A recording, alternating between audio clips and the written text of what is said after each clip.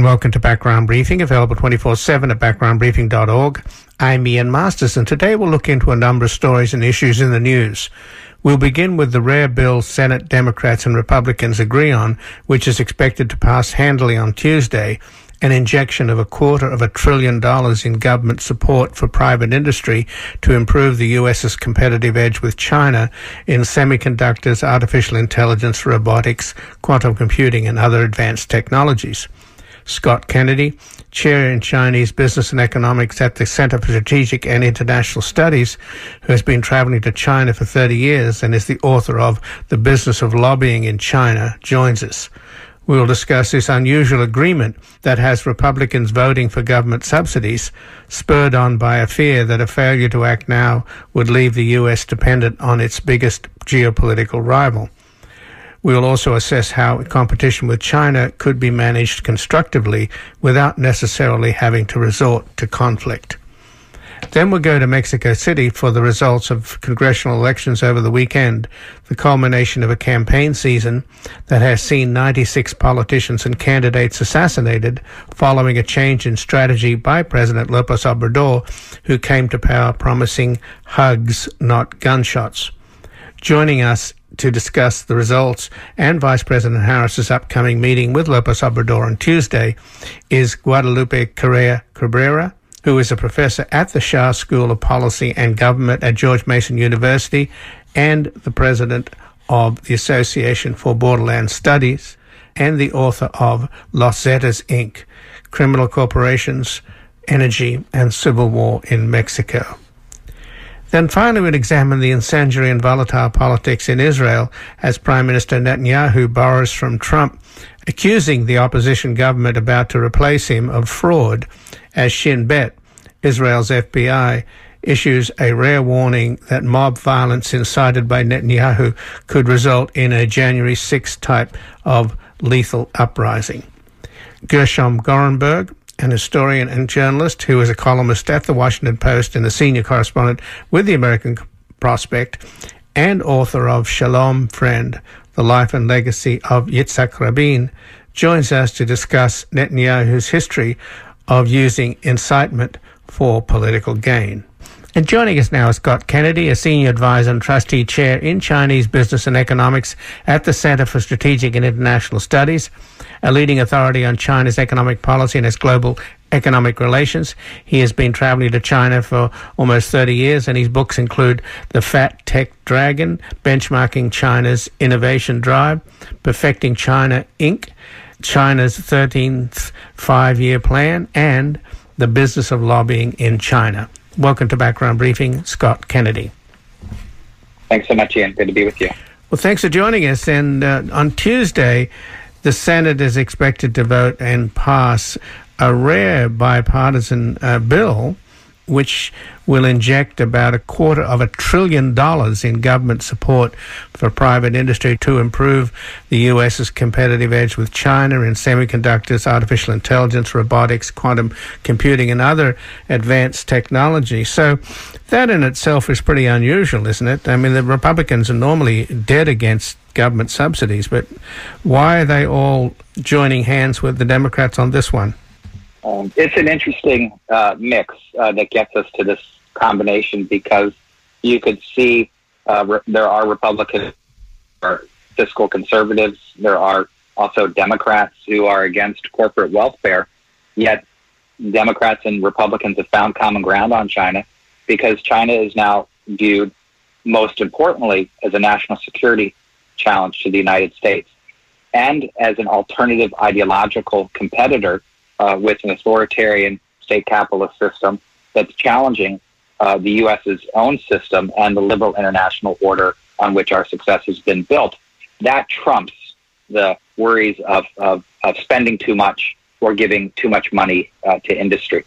So, given that this is in response to fears about China, and fears mostly of all of the United States could become dependent upon China, and of course we recall when the pandemic struck, the U.S.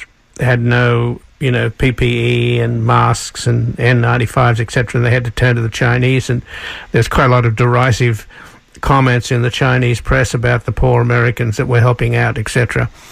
So is this why it's happening, this fear that the U.S. could be dependent on its chief geopolitical rival?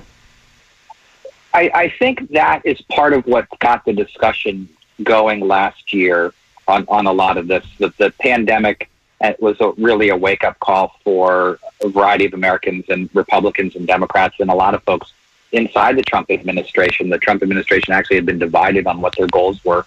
The pandemic kind of brought everybody together. I think, though, what we're seeing is less a view that this bill is a vehicle to decouple with China than that the U.S. needs to engage in its own effort of self-strengthening. And so more R&D at home, more manufacturing, more diversified supply chains, but not outright decoupling from China. Even in the sectors that you mentioned in healthcare, although we're dependent on China for certain parts of healthcare, including PPE, there's others where China is less important. And what we have is a global supply chain issue. And actually, because of China's manufacturing prowess, in many areas, it will be part of a supply chain resiliency solution. So I do think that the fears about China are motivating a lot of this, but the outcome, I think, of this legislation, if it's implemented appropriately over a long time, is a more resilient American economy, not one that is just decoupled from China. And again, I'm speaking with Scott Kennedy, who's a senior advisor and trustee chair in Chinese business and economics at the Center for Strategic and International Studies, a leading authority on China's economic policy and its global economic relations. He has been traveling to China for more than 30 years, and his books include The Fat Tech Dragon, Benchmarking China's Innovation Drive, Perfecting China Inc., China's 13th Five-Year Plan, and The Business of Lobbying in China. But you've been arguing, Scott, that the U.S. should see the competition with China managed constructively without necessarily having to resort to conflict. Now, Xi Jinping seems to have changed his tune a little away from the wolf warrior diplomacy of, talking about the Australians as being a piece of gum stuck on the sole of your shoe, to talking about projecting love around the world. So what's happening with Xi Jinping? Yeah. I don't think that Xi Jinping's comments in the last few days of following a Politburo study session suggesting that China sort of try and improve its global image is about China changing fundamental course. The Chinese themselves view that they are in a strategic competition with the United States, that the U.S. is not going to accept a communist state capitalist China as an equal, and that the U.S. is going to try to squeeze them. And as a result, they are engaged in their own campaign for technological self-reliance, for proving that the Chinese system can deliver better than democratic market economies. And so he may be changed. I think their argument is that people don't understand China well enough, and if they did, they'd like them. And I don't think that's the case. And so I think that this effort to polish their reputation isn't going to last very long. That said, I don't think that the appropriate U.S. response, because of China's nefarious behavior and long-term plans, is that we cut and run. We can compete and coexist with the Chinese because we have huge advantages with our own system that make this a competitive exercise that we can do very well in. And I'd be happy to talk about any of those elements with you. Well, but talk a little bit about the need to avoid a Cold War, which I take it is your position, that we should have a competition with China, but it shouldn't necessarily resort to conflict. Well, I don't know of many folks inside the Beltway or outside the Beltway who want war with China. I certainly think we ought to do the best that we can to try and avoid open military conflict, but we need to defend our allies and friends in Asia along China's periphery and the global institutions that support free market democracies. And if that gets us involved in greater conflict with China, then we'll have to defend ourselves. That said, there are areas, I think, where we should feel that because of the strengths of our system, we can compete with the Chinese quite well. I think in high tech, in the competition for talent that drives the research and innovation into high tech, the U.S. has tremendous advantages there. And so I think if we have some more confidence in our system, which I think is justified, we will be able to do quite well and avoid the most nefarious kinds of military conflict that some are predicting are inevitable. And a lot of those predictions involve Taiwan, where the Chinese have been more aggressive in confronting Taiwan with aircraft flying into Taiwanese airspace, etc. And it's not entirely clear what the United States would do if the China resorted to an invasion. So that's not in any way resolved, is it? What kind of dialogue do you think is going on? Because there have been a couple of long phone calls between Xi Jinping and Joe Biden. Yeah, I think, Taiwan has to be one of the most worrying scenarios for possible U.S.-China conflict and open war that exists. South China Sea, a North Korea collapse crisis, or a North Korea missile launch or something, the Taiwan case seems to be more possible. But I still think the guardrails that we've put in place over 50 years ago are still working. The U.S. is still, through military sales and interaction with Taiwan, counterbalancing China's growing military power. Others in the region, from Japan to South Korea to those in Europe, have signaled that they wouldn't necessarily get involved in a military clash, but the consequences for their relationship with China would be extremely high. China would have to be betting its entire political future on the outcome of the war, and that is in doubt. I think as long as there's doubt in their minds that and we haven't foreclosed the possibility of some type of political rapprochement between Taipei and Beijing, that still the likelihood of war is relatively low. And so I still think that that's possible to achieve diplomatically with deterrence as well.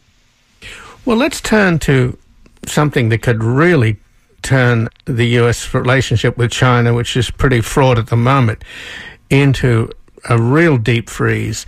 And that would be the consequences of investigations that are finally happening now into the possibility that there was a lab accident at the Wuhan Institute for Virology that caused the coronavirus pandemic, and President Biden's given the intelligence services 90 days to come up with something more definitive. What happens if it is finally understood, and it certainly seems likely, that the cause of the coronavirus pandemic was a lab leak at the Wuhan Institute of Virology? I mean, China got really furious with the Australians a while back for even suggesting there should be an international inquiry into the origins of COVID. And they punished Australia with tariffs on beef and wine, etc., basically killing the export business in those commodities. So what would you expect would happen to relations with China and the US and China and the outside world if it were revealed that a lab accident is the cause of the pandemic? Not good for the relationship, not good for China for sure. China's putting a lot on this, that the lab is not the source of the virus, no kind of lab leak or bioweapon or anything like that.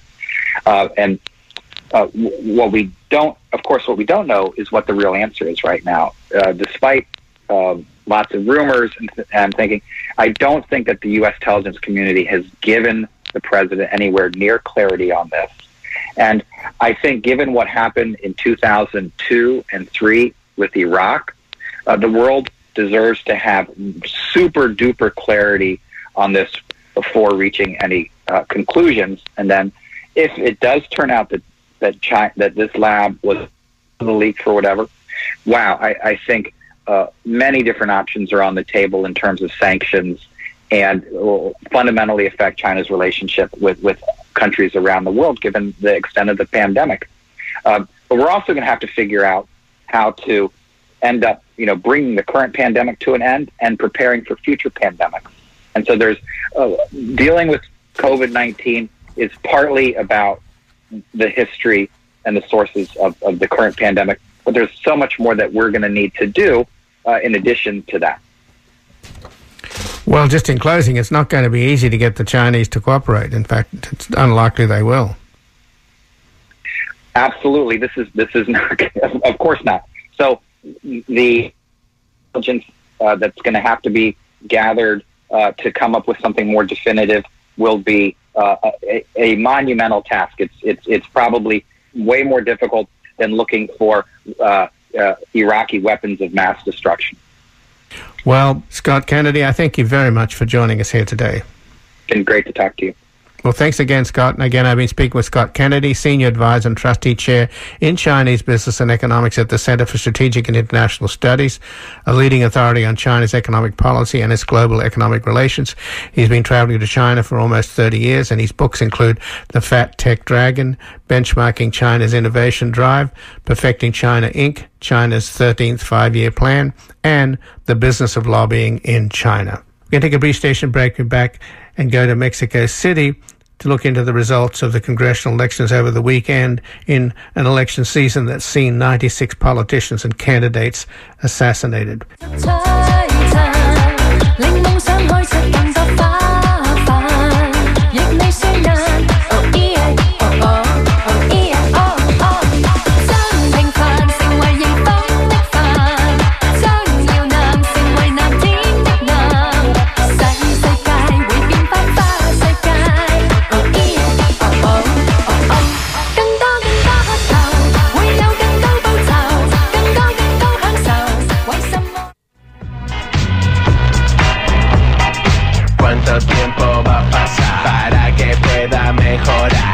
Todos somos víctimas de un estado confiscado, con un gobierno involucrado en las ganancias del narco. Es una nación podrida con la población herida.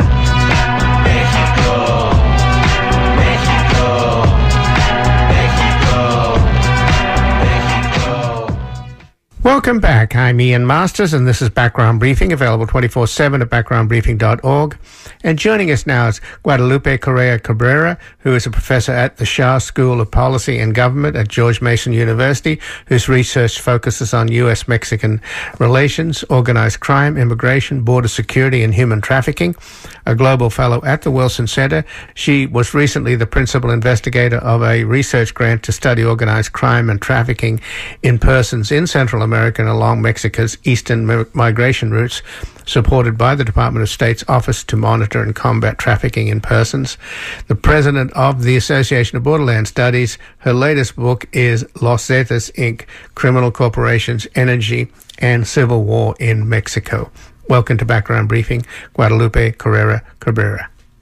Thank you, Ian. It's a pleasure to be with you and your audience. Well, thank you, Guadalupe. And Vice President Harris, today, Monday, is in Guatemala. Tomorrow, Tuesday, she'll be in Mexico City meeting with AMLO, who's just suffered a blow in the midterm elections over the weekend. The full count's not in yet, but it looks like he has lost about 60 seats, so he won't have a supermajority and of the 500-person Mexican Congress. So let's begin with that. Do you think that these elections, and obviously I want to talk about the enormous amount of violence involved in these elections with close to 100 politicians and candidates killed, but let's start with AMLO's fortunes or misfortunes. How do you read the election results? Yes, of course. It's a very interesting subject because the international media is saying what happened yesterday as a big blow against the presidency of Andrés Manuel López Obrador and his project of the Fourth Transformation in Mexico. And he didn't express any preoccupation at all, because in reality he never had the supermajority that some media are talking about. He definitely, him and his allies, I'm not talking about the party, yes, lost some spaces, but they kept a majority, enough to do what he wants to do, which is to have the budget, to approve the budget. He doesn't need to generate any alliances with anybody to approve the budget, because with him and his allies, that were voted for the project of the Fourth Transformation, he's going to be able to do what he wants to do, which is continue his social programs. So in that regard, and he expressed that today in the Mañanera, in the morning, press briefings that he gives, he was happy. He was not unhappy about this. And another thing that it's interesting, because the media portrayed this as a big loss, and I am not sure about that. Morena won at least 10 governorships. They were not present in 10 governorships. So it seems that we can see it in a different way, depending on in which side. Absolutely, yeah. I think that the main issue, where the main losses were connected to the elections in Mexico City. Several mayorships were lost, and this is where the party had bigger losses. But in reality, he will be able to complete his plans to achieve this Fourth Transformation, maybe by the increase in social programs, as he would like to. And political violence characterized a portion of that process, but at the same time, this is not the first time. Political violence or violence connected to politics and organized crime is not new. It has been taking place, during the past several years, and particularly the elections of 2018. The number of incidents that connect political violence with organized crime were higher than in this election. That does not mean that Mexico is undergoing a very stable situation, but we need to qualify the alleged loss that Andrés Manuel had. I think, what I am hearing in Mexico, I'm in Mexico City right now, connected with what his supporters are thinking. They're not sad. It's just like they expected that. What happened in Mexico City is that in Mexico City, the party had a lot of divisions within. The Morena party had a lot of divisions. So more than others, being disillusioned with Andrés Manuel, maybe it had to do with a lot of political divisions and bad selection of candidates. Some of the states that were not won by Morena were, in the north. For example, I'm talking about the state of Nuevo León or the state of Chihuahua. They had always been bastions of the PRI or the PAN, but at the same time, the selection of candidates were not very, very good. And also, we have to understand that the presence of Morena in the north had never been as it is today. So there were a lot of successes in these midterm elections for Andrés Manuel López Obrador. And again, I'm speaking with Guadalupe Correa Cabrera, who is a professor at the Shah School of Policy and Government at George Mason University, whose research focuses on Mexico-U.S. relations, organized crime, immigration, border security, and human trafficking.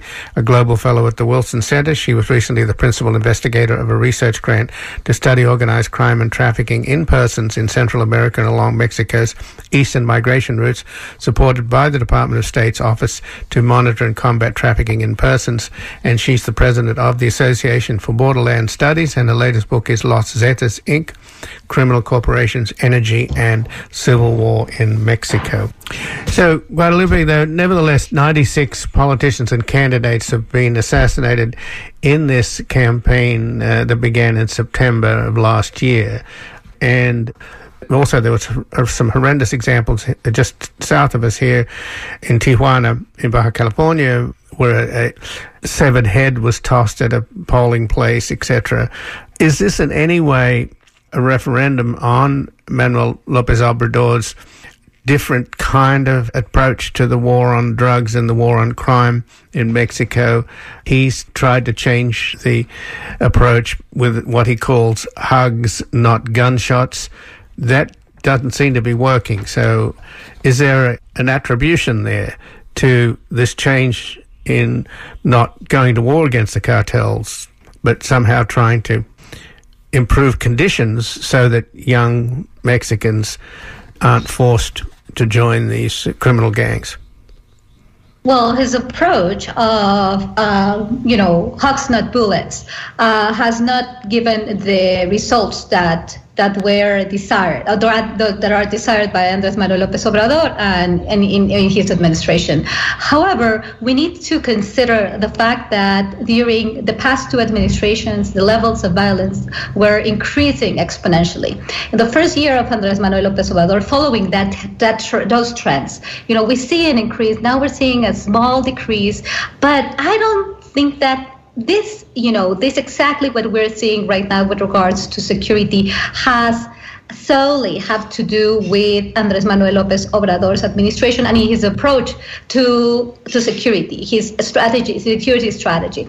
There has been like the dynamics that have taken place because of what was, of the security strategy, the militarization of public safety in Mexico really caused this, increase in arms, being in hands of cartels to fight the federal forces.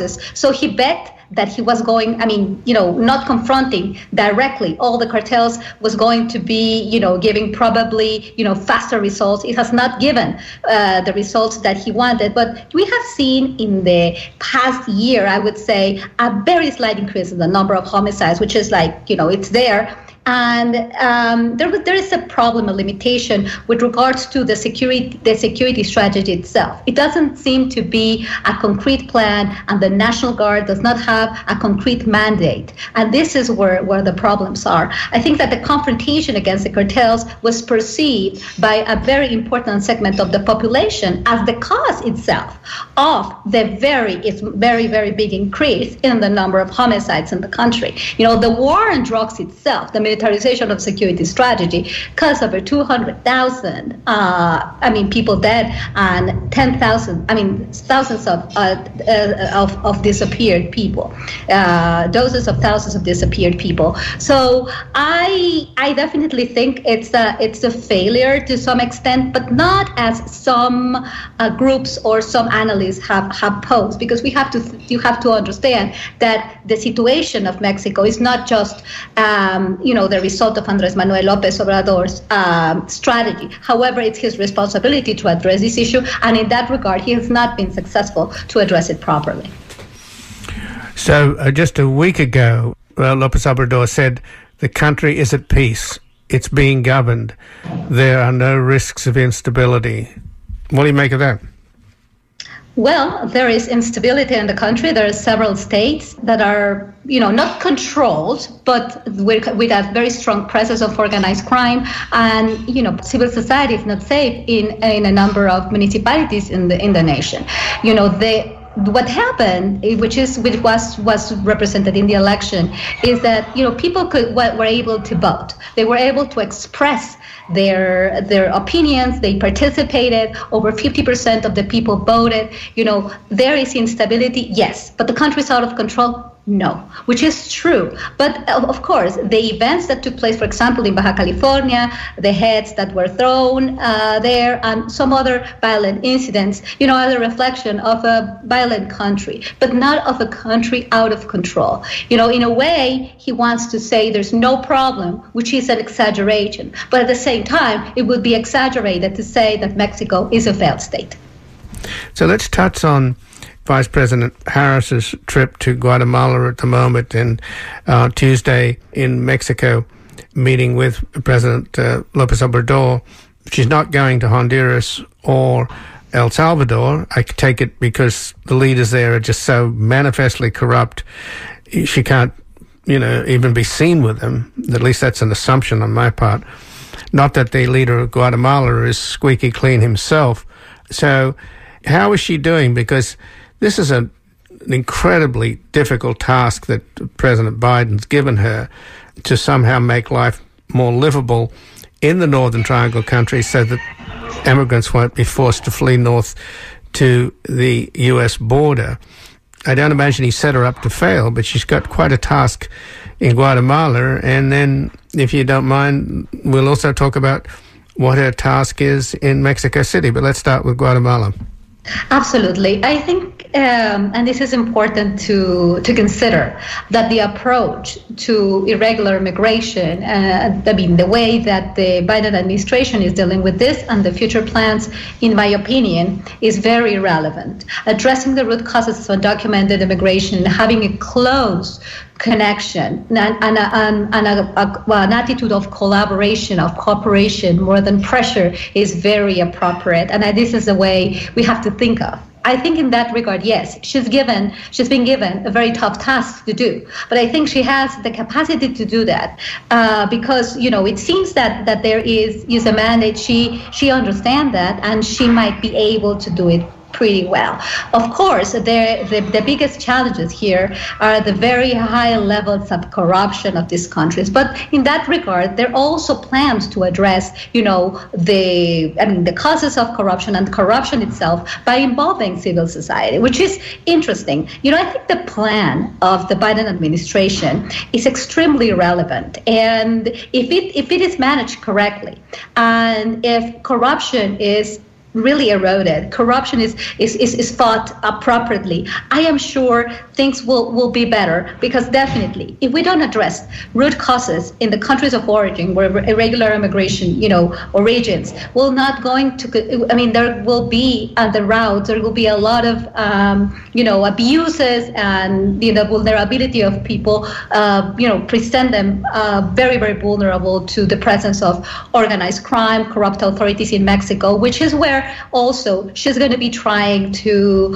collaborate with Mexico under, I expect, a different attitude, and more of collaboration also in Mexico, other than pressure and threats and all that. So I think that she has a very important task to accomplish, but I think she's on the right track to do it. And in terms of Mexico, what is on the agenda with AMLO? Well, I think that also the collaboration, there are different perspectives on that, and some in the country think that she will try to push Mexico in a better way to do what Donald Trump would say, which is like to protect the southern border and to collaborate, not to leave people to continue their journey to the north. I believe that it's in the interest probably of those countries to address the root causes of irregular immigration, but let's see what happens in that regard. Another thing that allegedly, it's important for the United States is corruption in the Northern Triangle and Mexico, and the presence of organized crime in Mexico. In that regard, I believe that, having a cordial conversation, a conversation of cooperation, and also probably, recognizing shared responsibilities, possibly an economic help to Mexico. The president of Mexico has also the idea of developing the southern states of Mexico. And probably, the United States and Mexico could come up with ways to develop also the southern part of Mexico, in case some of the people that cannot just stay while waiting for their situation to be improved, that have to run because of the gangs, will probably have better opportunities in Mexico. So I think the negotiation of this economic package that the United States can give to Mexico will be key, will be very, very key. And as I said before, even though some of the media outlets in the United States, or the international media, sees this as a very big blow against Andrés Manuel López Obrador, I am not sure about that, and Andrés Manuel is still very, very strong. So Kamala Harris is not going to face a president that is weak, and this is something important. So I think that there will be avenues of collaboration, but I think that the two countries have to give and take. Well, just in closing, Guadalupe, we talked about the 96 candidates and politicians who have been murdered in this current campaign for the elections that just took place over the weekend, and 565 politicians or candidates were also targeted. So does that mean, we know who's probably targeting him, which is the criminal gangs. So does that mean that the people who actually get elected are the ones that the criminal gangs approve of? I mean, if you're being attacked and intimidated by criminal gangs who are willing to shoot murder brazenly 96 candidates out of 565 that they've intimidated, doesn't that mean that the criminal gangs are deciding who gets elected in Mexico? I don't think so. The events that have taken place have to do with the dynamics that have been growing and that are a result of a process of a security strategy that has been not correct and has, incorporated also, the processes of corrupt processes and corrupt authorities. Absolutely, there is a problem of security, of organized crime and corruption in Mexico. There's no question about that. But putting that in a sense to say, Mexican politicians are driven by cartels is not correct. As I said, 2018, we had more events of the ones that you described, and this situation has not been addressed. No, it has not been addressed, and Mexico's government needs to work on that. But I would say that there is an attempt of organized crime to have an impact on elections, and we need to be very careful about that. And definitely, I don't doubt, and we know about the fact that authorities at the highest levels of government in the sexenio of Felipe Calderón, the strong man of security, Genaro Garcia Luna, the Secretary of Public Safety, is arrested, and it is waiting for its trial in the United States for supposedly having received money from the Sinaloa cartel. And then Salvador Cienfuegos, who was also the other strong man in the next administration of Enrique Peña Nieto, was arrested in the state of California in the United States for supposedly also for alleged links with the cartel. So therefore, there are definitely links. And what happened today has a lot to do with situation in Mexico, with the connections of politicians, with the protection of organized crime by the politicians. But saying that this is like a characteristic of today's election, I want to think that there is some changes, and definitely we have to address these issues. But I don't believe that Mexico is a failed state, that the state is driven by cartels. I want to think about that. I want to think that, but I'll see. I mean, we'll see, and we have to keep an eye on what is happening. And 2024 is near, so this is going to be the real referendum on this project that might have a future or might not, which is the project of Andrés Manuel López Obrador, his approach to security and his approach to the economy and his approach to the poor in the country. One thing that he has, put very clear is that he feels that the poor people are first, and this is why he has been able to keep his support, because the support is still very, very important in the country. And yes, we have to address the issue of insecurity. The issue of organized crime is not minor. What happened in this electoral process, but it's not the end of Mexico. This is what we have to understand too. Well, Guadalupe Correa Cabrera, I thank you so much for joining us here today. Thank you very much, Ian. It's a pleasure to be here. Thank you. Well, thank you. And again, I've been speaking with Guadalupe Correa Cabrera, who is a professor at the Shah School of Policy and Government at George Mason University, whose research focuses on Mexico-U.S. relations, organized crime, immigration, border security, and human trafficking. A global fellow at the Wilson Center, she was recently the principal investigator of a research grant to study organized crime and trafficking in persons in Central America and along Mexico's eastern migration routes, supported by the Department of State's Office to Monitor and Combat Trafficking in Persons. The president of the Association for Borderland Studies. Her latest book is Los Zetas, Inc., Criminal Corporations, Energy, and Civil War in Mexico. We're going to take a brief station break and back examining the incendiary and volatile politics in Israel as Prime Minister Netanyahu borrows from Trump, accusing the opposition government about to replace him of fraud.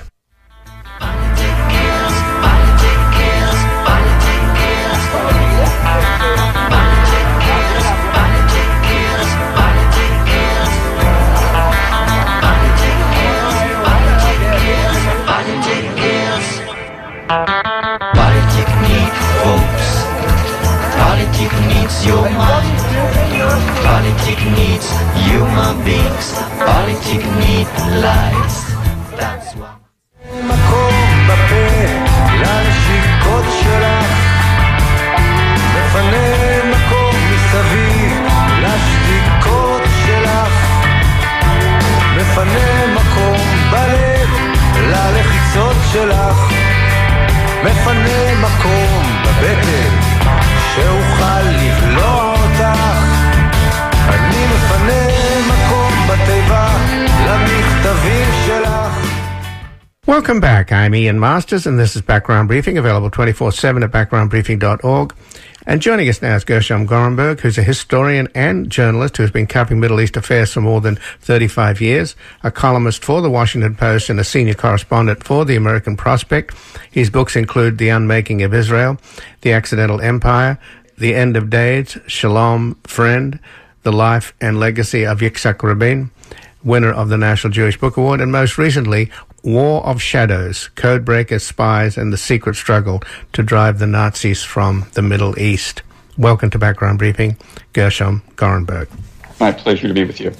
Well, thanks for joining us. And things are heating up in Israel to the point where it's pretty unprecedented that Israel's internal security, Shin Bet, its chief, had to go public and warn that, quote, extremely violent and inciting discourse targeting lawmakers seeking to end Prime Minister Netanyahu's 12-year reign could take a potentially lethal form.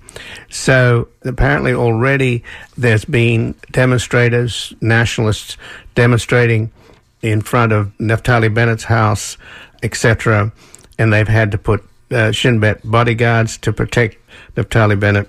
And I'm not sure about Yair Lapid, but this is pretty unprecedented, isn't it, that you have a situation where the outgoing Prime Minister is inciting violence and it requires the internal security people to issue an alert?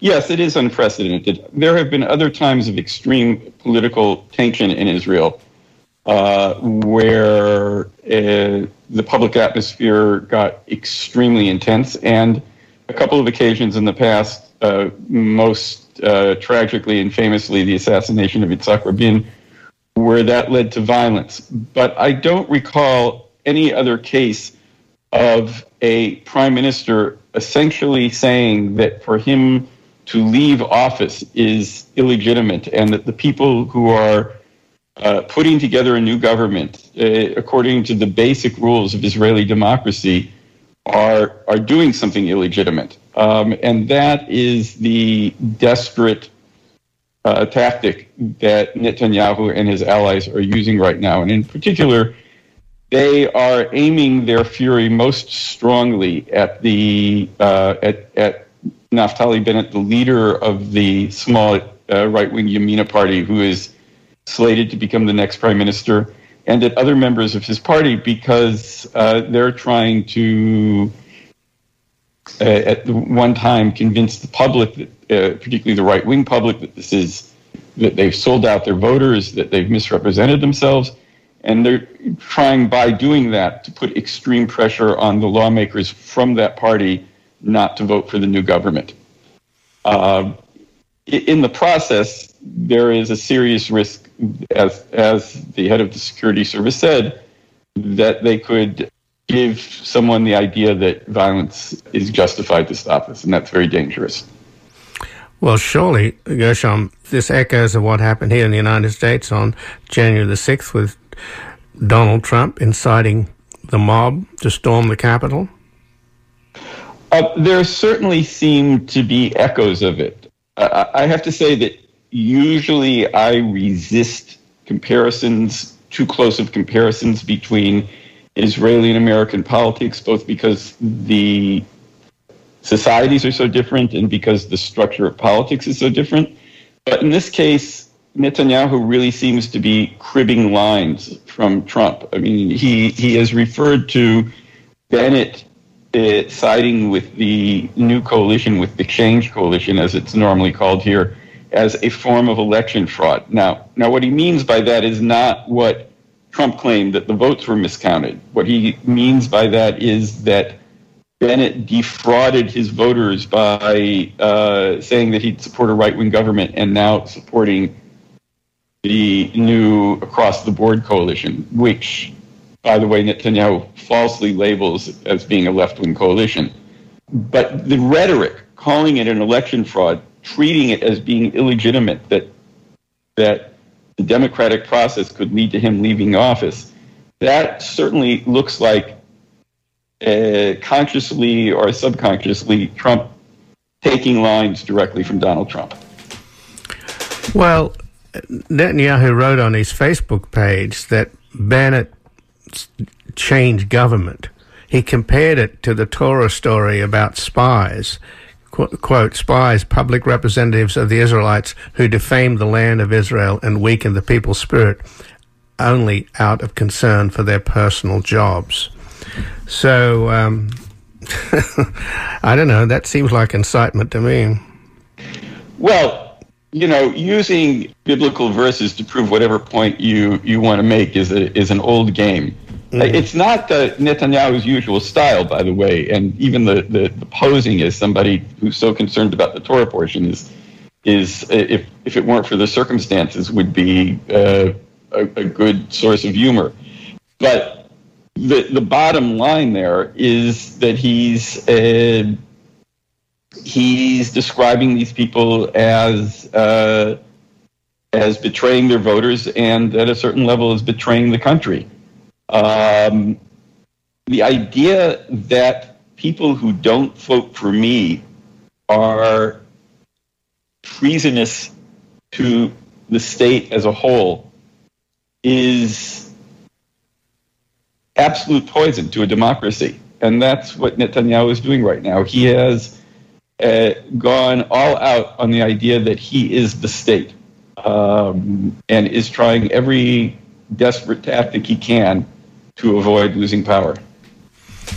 And you mentioned earlier, Gershom Gorenberg, that the what's happening now with this incitement and the need for internal security, Shin Bet, to protect Naftali Bennett and other lawmakers in this new coalition government that's being formed, it is reminiscent of what happened with the assassination of Yitzhak Rabin. The former head of Shin Bet said that the current atmosphere reminds him of what happened just before Rabin's assassination. And to this day, Rabin's widow, Leah Rabin,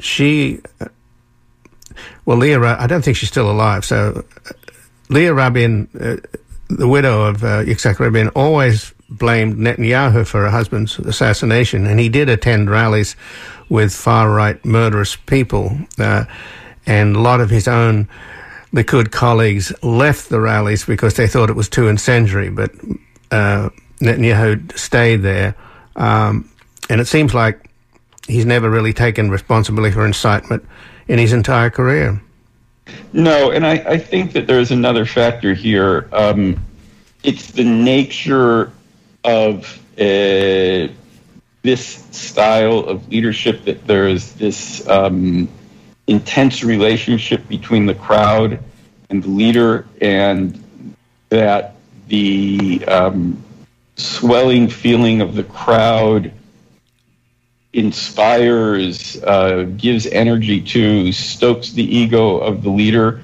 So whereas other people back in the mid-90s, of 1994, 1995, when this fury was rising on the right against Rabin, other people at a certain point in the right said, this has gone too far, and walked out. Whereas Netanyahu seemed to just thrive on the adulation of the crowd and not notice the danger he was creating. And I'll add a point there. The danger created by this is not one that vanishes the day after a new government is sworn in, if it is indeed sworn in. Netanyahu is going to remain on the political scene. He is, by the way, going to remain on trial, something which he would like to divert the public's attention from. He is desperately trying to stay at the leadership of his Likud party. And therefore, the risk of him continuing to stir up this kind of trouble remains. There's no reason to feel confident that the tension will vanish just because a new government is sworn in.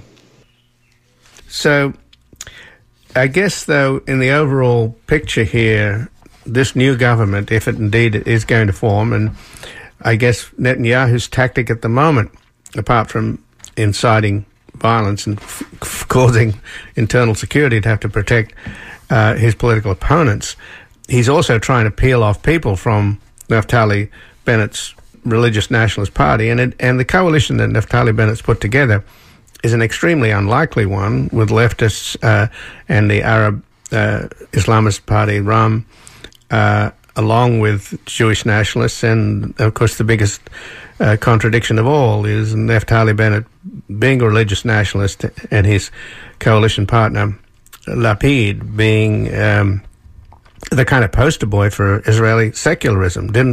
His party was really formed around secularism, wasn't it?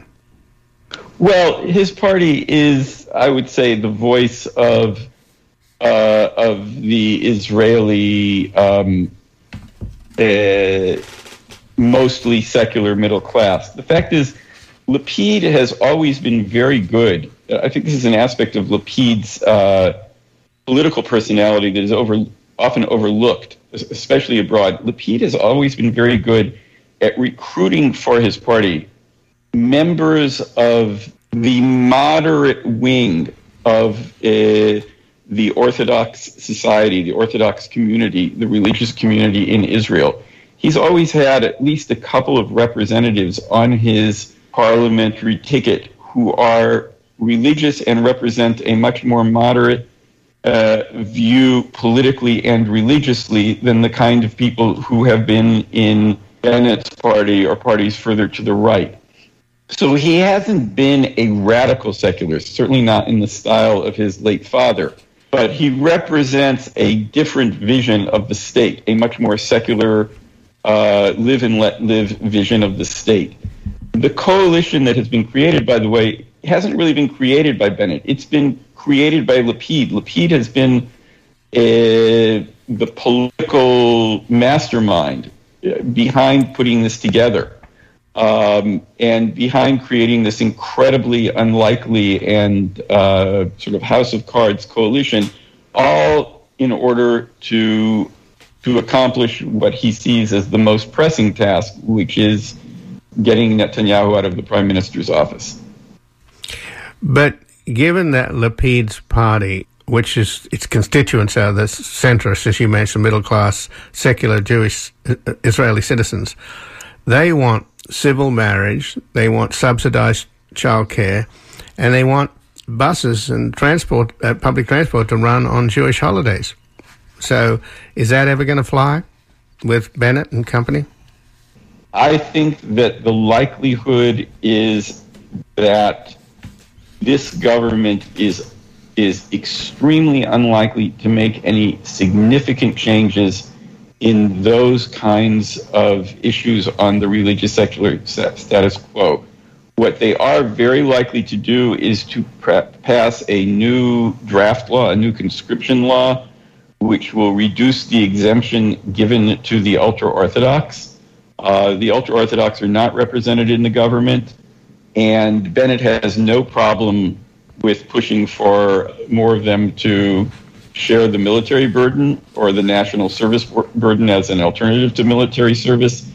There could be changes made in the requirements for the ultra-Orthodox school system, but in terms of things like civil marriage or public transportation on Shabbat, on the Sabbath, basically on all of these major issues, people have had to agree to a moratorium on the major policy issues facing the country in order to create a coalition that can remove Netanyahu from power. Now, there is one thing that is written into this coalition agreement, which is very significant and is represents a change. The very fact of having a party backed by the Arab minority in the governing coalition and the moderate promises made to that party represent a significant change in Israeli politics, a positive change of political legitimation for those parties and inclusiveness.